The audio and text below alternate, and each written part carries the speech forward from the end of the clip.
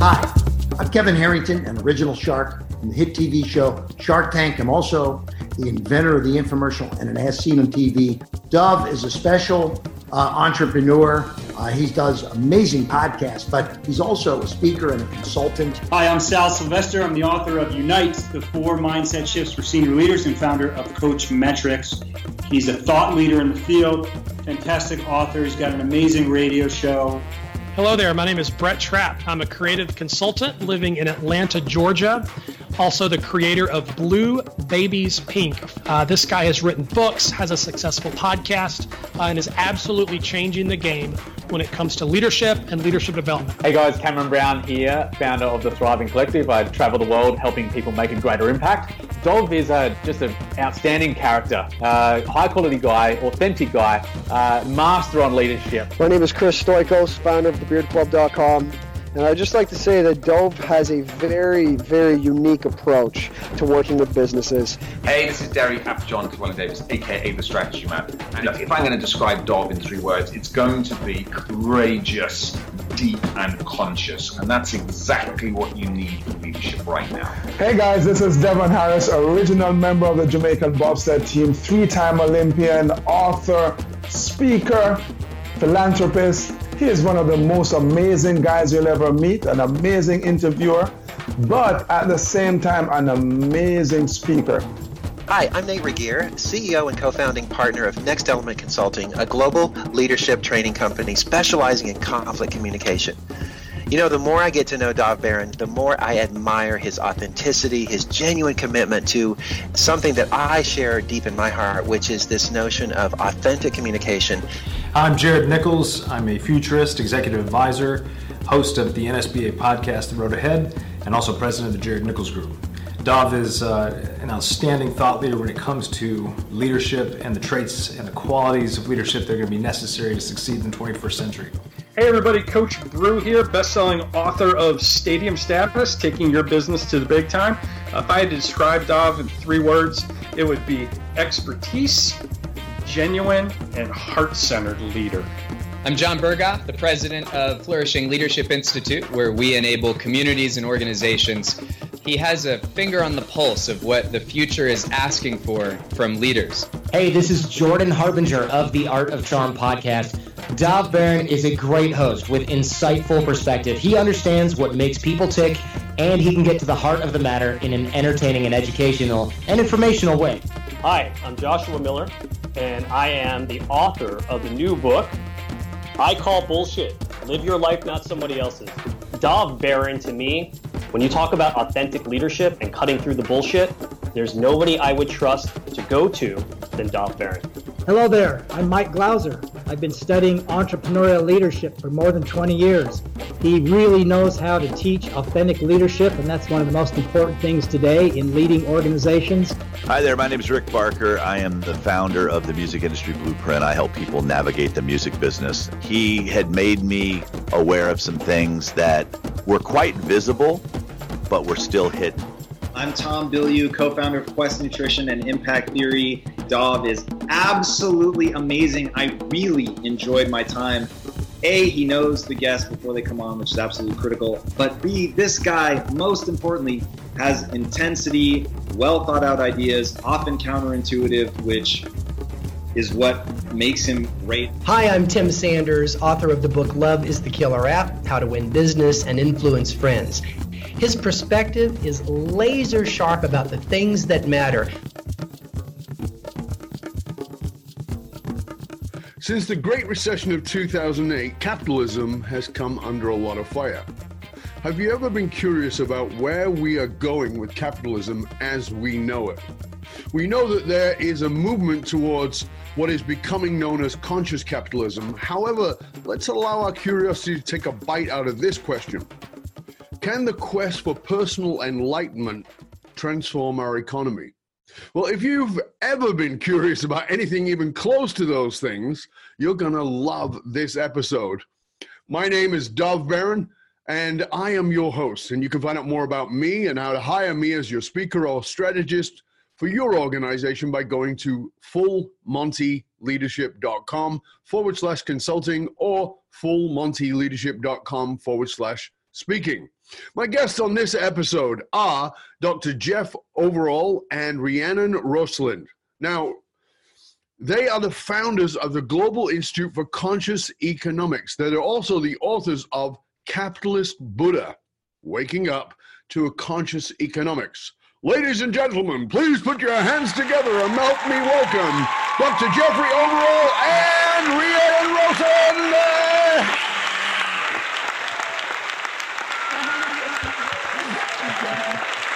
Welcome, guys. It's good to have you here. Thank you so much. Thank you. Yeah, I love what you guys are doing. I'm very excited to get into this. I know it's going to be really interesting, but before we do, we always like to start with this question. Individually and collectively, what are you presently most curious about? I'll leave that up to you, Rhiannon, to start. She points to you, and you're going to leave that up to you. So in case you're listening. He's the one who's talking, so I figured I'd give him a moment. You know, for me, the thing that I'm most curious about is how we are going to transform our economic system to work in harmony with people and the planet. So if you really look back over history, we know that profit has been made at the expense of people, at people's well-being. We know that profit has been made at the expense of the planet. And so my interest is really in this shift. And I see a consciousness and an awakening happening around the planet. And I wonder how that might actually integrate into the way that our systems are designed. And so what I've been, referring to is something called the feminine economy. And that's not about women. No, I understand. Men and women, tapping into another part of ourselves and being able to bring that into the marketplace. So an idea of a more collaborative economy, an idea of actually, not just focusing on monetary exchange, but also quantum exchange, energy exchange, emotional exchange. And so different elements of value being brought into the marketplace. So these are the things that keep me up at night amongst many. I'm often, waking up 20 minutes after going to bed with another, why can we not get there? Why can we not all see that there's such a huge need for a change? So absolutely, that's very interesting.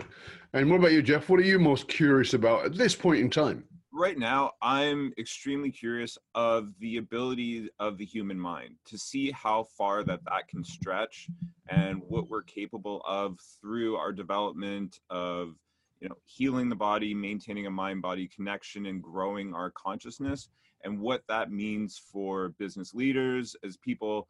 We talk about often raising the vibration of the collective, raising our own individual vibration, and what that means for people that come into the workplace, being more productive, having more emotional intelligence, and willing to be in a better position to be their best performer, to operate at an optimum level.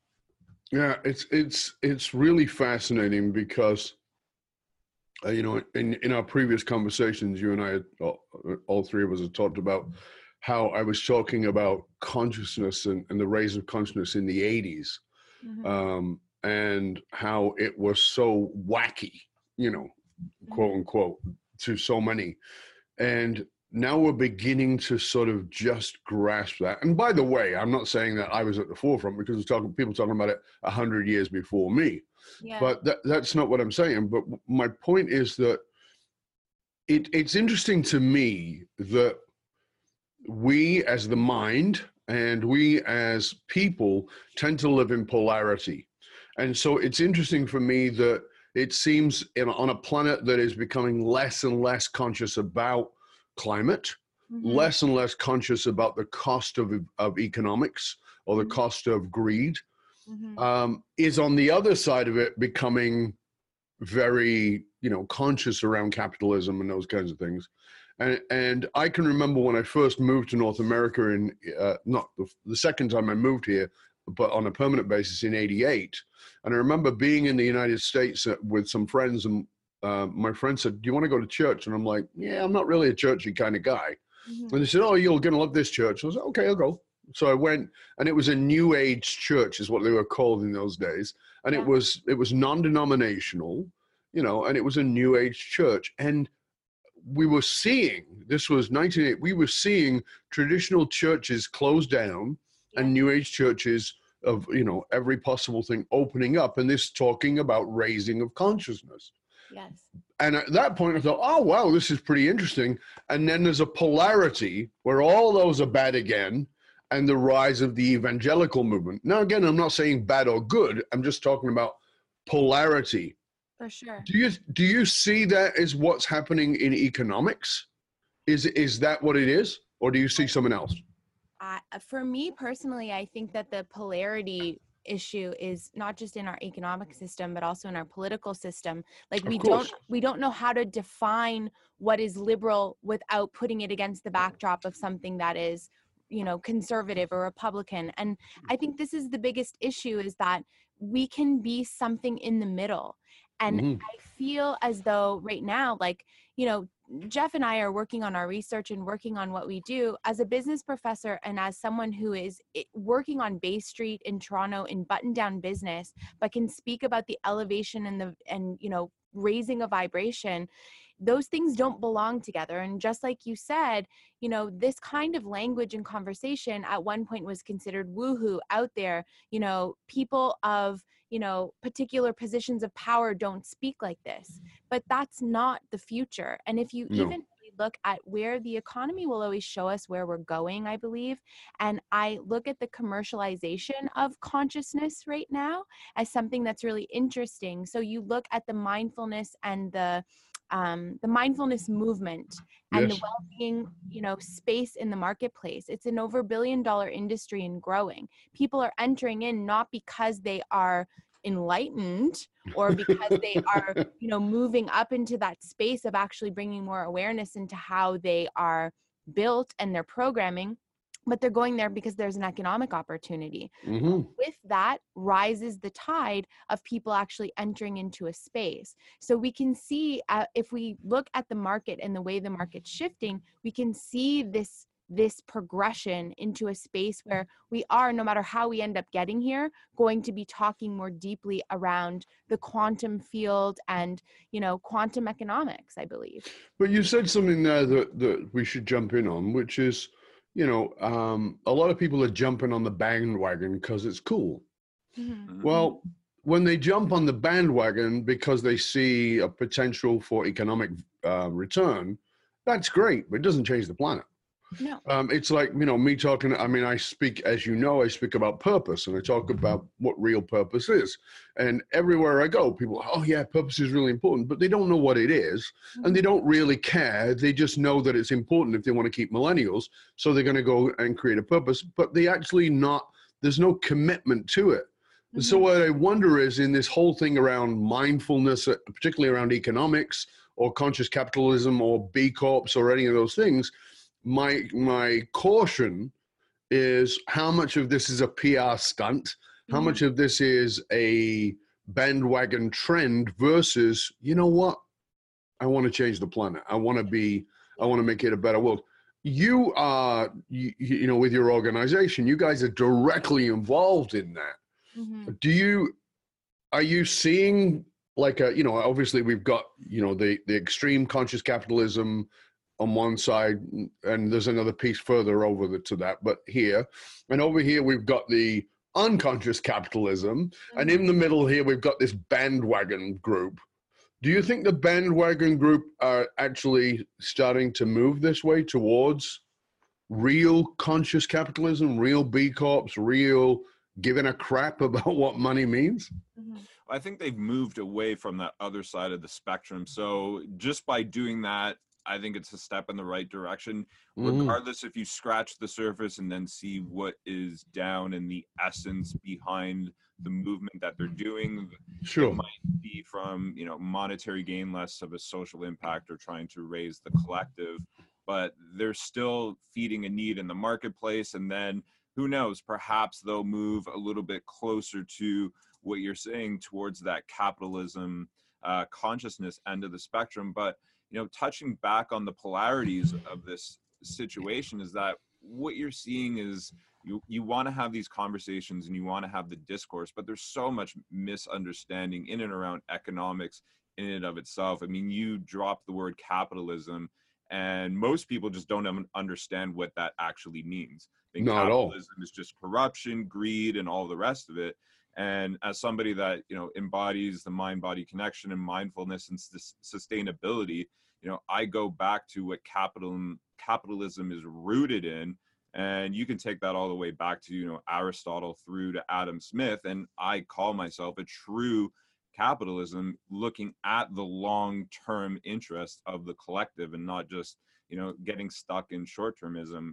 And if you want to have the conversation, you're spending a good amount of time trying to define what position you're actually taking, because, from a conversation that we're having potentially right now, a lot of people might think that, we're a couple of communists. So tell us what you see, Jeff, as the great misunderstanding, because I definitely see that. And on the other side, because I was going to go to the, I said that further over is that idea of socialism, not the truth, but the idea of socialism. So tell us what you see as the misconceptions around what real, because you said you see yourself as a real capitalist.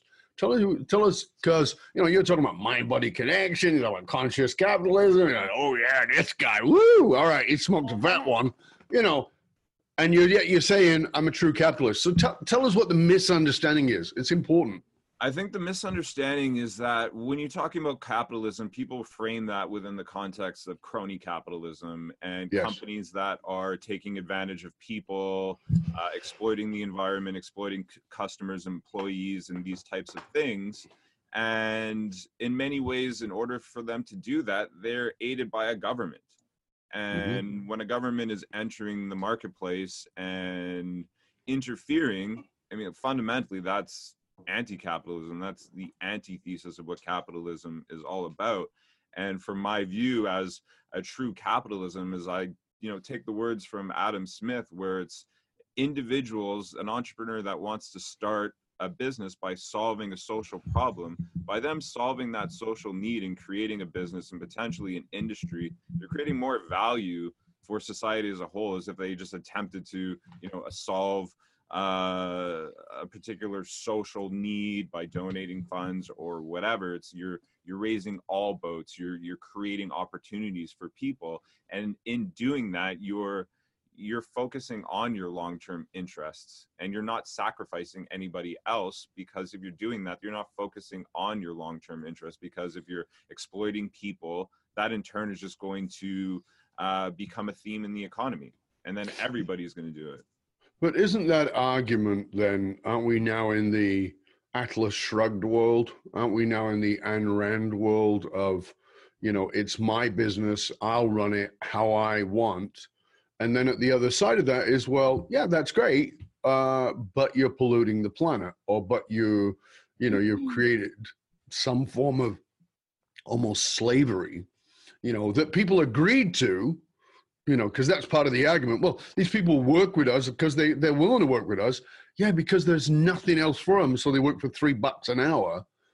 So are we teetering in that direction when you say those things? I think that we are teetering in that direction without a checkpoint where we actually realize that the individual consciousness of our own self is the missing piece of the puzzle. When you're asleep and you are a business person and you are trying to run the game and you are looking at this sort of 3D idea of what it means to be successful, what it means to climb the economic ladder, it's a very three-dimensional aspect of what you're looking at. When you come inside and you have that conscious awakening and understanding, you're not interested in exploiting people in the planet. You understand the interconnection of all things. And until we actually experience what that means, you can hear what that says and you say, oh yeah, okay, we're all connected. No, once you actually elevate to that point, where it's, there's neuroscience behind it, the activation of your brain and different parts of your brain and different neural pathways open up so that you can actually understand what that truly means. You are not in the same position of wanting to exploit people in order for individual self-gain. And this idea of an individual a society that's built around obsession with the individual. Mhm. If the individual was obsessed with becoming the best version of itself, as opposed to stopping at, level 3, where we're just at the third chakra and all we're focused on is the will and the personal, desire to, achieve power and wealth and success. And we move into the heart space, or we move into, the crown, and we start to open up and understand that we are living in a space and an age that is defined by so much more than money. So it's it's interesting. Yeah, but at the same time, we all know, all three of us know, and anybody who's listening knows, that you can't force consciousness. I know I spent about 25 years trying to do it. And I've now been doing this for 35. The last 10 I've sort of stopped doing that. You can't force consciousness. You can't awaken people. And the answer for, people say, well, why can't we? And I answer is because if you don't know you're asleep when you're asleep. Right. In Vedanta, there's a wonderful teaching that says the sleeper must awaken, which of course Frank Herbert took for his books. But nonetheless, the sleeper must awaken. But what it talks about in that is, if you're awake, do you know you're awake? And the answer is yes. Okay. And so, if you're asleep, do you know you're asleep? Ah, well, I guess sometimes I do. Okay. When you're dreaming, do you know you're dreaming? Sometimes, but not often. When you're not dreaming and you are asleep and you're not awake, are you unconscious? Right? And it talks about all these different levels of understanding ourselves, and that and it uses it as a metaphor to say that's how you're walking around. You don't know that you're asleep, but you're walking around. You don't know. And everybody who, you may have seen on social media, there's a picture of me holding a sign, and it says, I used to be enlightened, but I'm all right now. Yeah. Right. And it's exactly the point. And what it is that even enlightenment becomes a currency. Of course. It becomes a consciousness snobbery. Well, I'm more enlightened than you. I mean, we run this economic group and we help people to have more consciousness. I'm better than you. And it becomes another form of freaking Instagram pictures about how enlightened we are. Yeah. And it's just another form of economics, right? Now, modification of consciousness. Right. Absolutely. Spiritual brats. Spiritual Exactly. brats is the hashtag that we were using. And sometimes we look at each other and we say, we are spiritual brats. Yeah. And everyone, and that is the nature of being a human, on this planet, is that we do have an ego. We are not separated from our ego. And that is always going to come up, and we're always going to have checks and balances back in place. The ego wants to say, I'm better than you, that there's separation, that there's duality. It's the way that we understand. It's the programming that has been in place since the beginning of time, how we identify ourselves as other of you, and we are able to survive in many ways. So I think that that's there. And even in that process of wakefulness is you can fall back asleep. Of course. Through the day. I mean, it's not linear. It's just in a progression. You're growing, and then, there's growing pains with that. And then you find yourself, falling back into old programming and old patterns. And part of that process is being aware of that. And, consciousness is involved basically just, self-awareness and understanding, or reflecting on recent experiences, saying, okay, now I know what I'm doing, falling back asleep. And society's not helping. No, I fully agree with you. Orchestrated to put people to sleep and keep them there. Absolutely. As Bruce Lipton said, The Matrix was a documentary, not a movie. Right. Right. Yeah. So, but even at that level, again, this commoditization of consciousness and the elevation of it to being an egoic badge and becoming these consciousness snubs, we now have a left that has become insane, where everything is woke or it's not woke. Well, half of you woke people need to wake the hell up. For me, if you're punishing people for shit they did 10 years ago, That's a problem. You cannot look at history with today's lenses. You have to look and say, okay, yeah, I screwed up, and I actually didn't even know it was stupid and ignorant at the time, but I recognize it now, and I'm going to do better, as opposed to, oh, hold on a second, let's just nail you to the nearest cross because we're awakened. And what I find that people don't understand about that is they're no different than the mullahs in Iran, where they're saying, well, you know, we are more enlightened than you are, and we see what's wrong and what's right, so we're going to punish you for that. You know, just because you're wearing white doesn't make you better than the guys who are wearing black. No. So it's just religious warfare. And so my concern here, even as we go into conscious capitalism, is this is what I'm concerned about. Is this where we're going? Are we going to another form of religious warfare around money? Because now we see that, you know, I've spoke about this in my last book, in Fiercely Loyal, where I talked about millennials, as you know, are 39 years old at the oldest now. Millennials don't trust big business. I understand that. Their parents lost jobs after 20 years. I get it. However, money isn't bad. Money isn't good. Money is at our hands and what we do with it. At the same time, we love, again, it's the ego mind, loves to polarize. And so you've got hippies who are dropping out, new hippies. I remember the original ones. We've got new hippies dropping out. And we've got greed. And this, again, we've got this polarity. So now you've got the US government just removing all the restrictions around what can be done to make money, polluting and doing all kinds of stuff, even allowing for big game animals to be killed. I mean, just craziness. And at the other side is this. So talk to me about, I guess I want to ask you a hard question. And the hard question is there any part of this, and I want you to be really honest, is there any part of this that sometimes feels a bit futile in that, you know, like, we're doing good stuff here and we really believe in it, but the more you push this side, the more this side comes up, right? The harder the left gets, the harder the right gets. The harder the right gets, the harder the left gets. It just is. So are we going to make a difference? Remember I said I came into teaching consciousness in the 80s. Teaching, not studying, teaching. Sure. I started studying in the early 70s. But in the 80s, so and it's like, Jesus, Mary, and, you know, I mean, it's just gone crazy.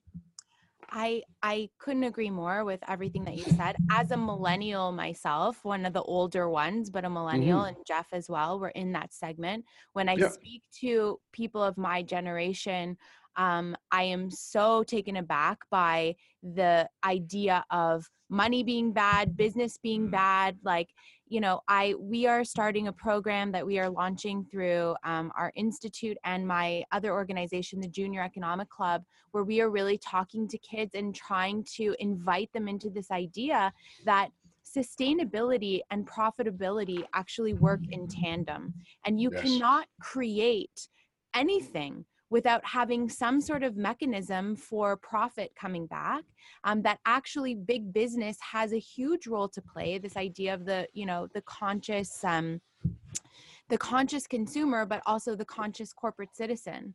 And so we are seeing more accountability with business. We are seeing a shift. And I think part of that shift is that young people need to demand what they want to see. They need to demand what they want to work for, and they can actually make change, and that our purchasing power actually can make change as well. So this idea that we're all going nowhere and that this is actually just another place back to the bottom, I think isn't true, because, you know, whether we enter this space because it's authentic or whether we enter it because it's inauthentic and it's just a trend, we still end up learning something in the process. If it becomes cool to buy from companies that care about the planet, there is something to be gained by that, whether it's it's cool or it's because it's a deep need to actually invest in sustainable, you know, organizations. One of the things that I bring it back to is my own personal awakening experience. That came from trauma. I had to experience trauma in order to be slapped open to wake up. You know, it was health, it was a near-death experience, it was a combination. when I look around at where we are going in society, the polarization, the absolutely twisted left, the absolutely twisted right, I see trauma building within our public square. I see an erosion of democracy. You see, like what's happening right now with our prime minister in Canada. You're talking about the incident this week of, the prime minister being photographed in blackface of a few years ago.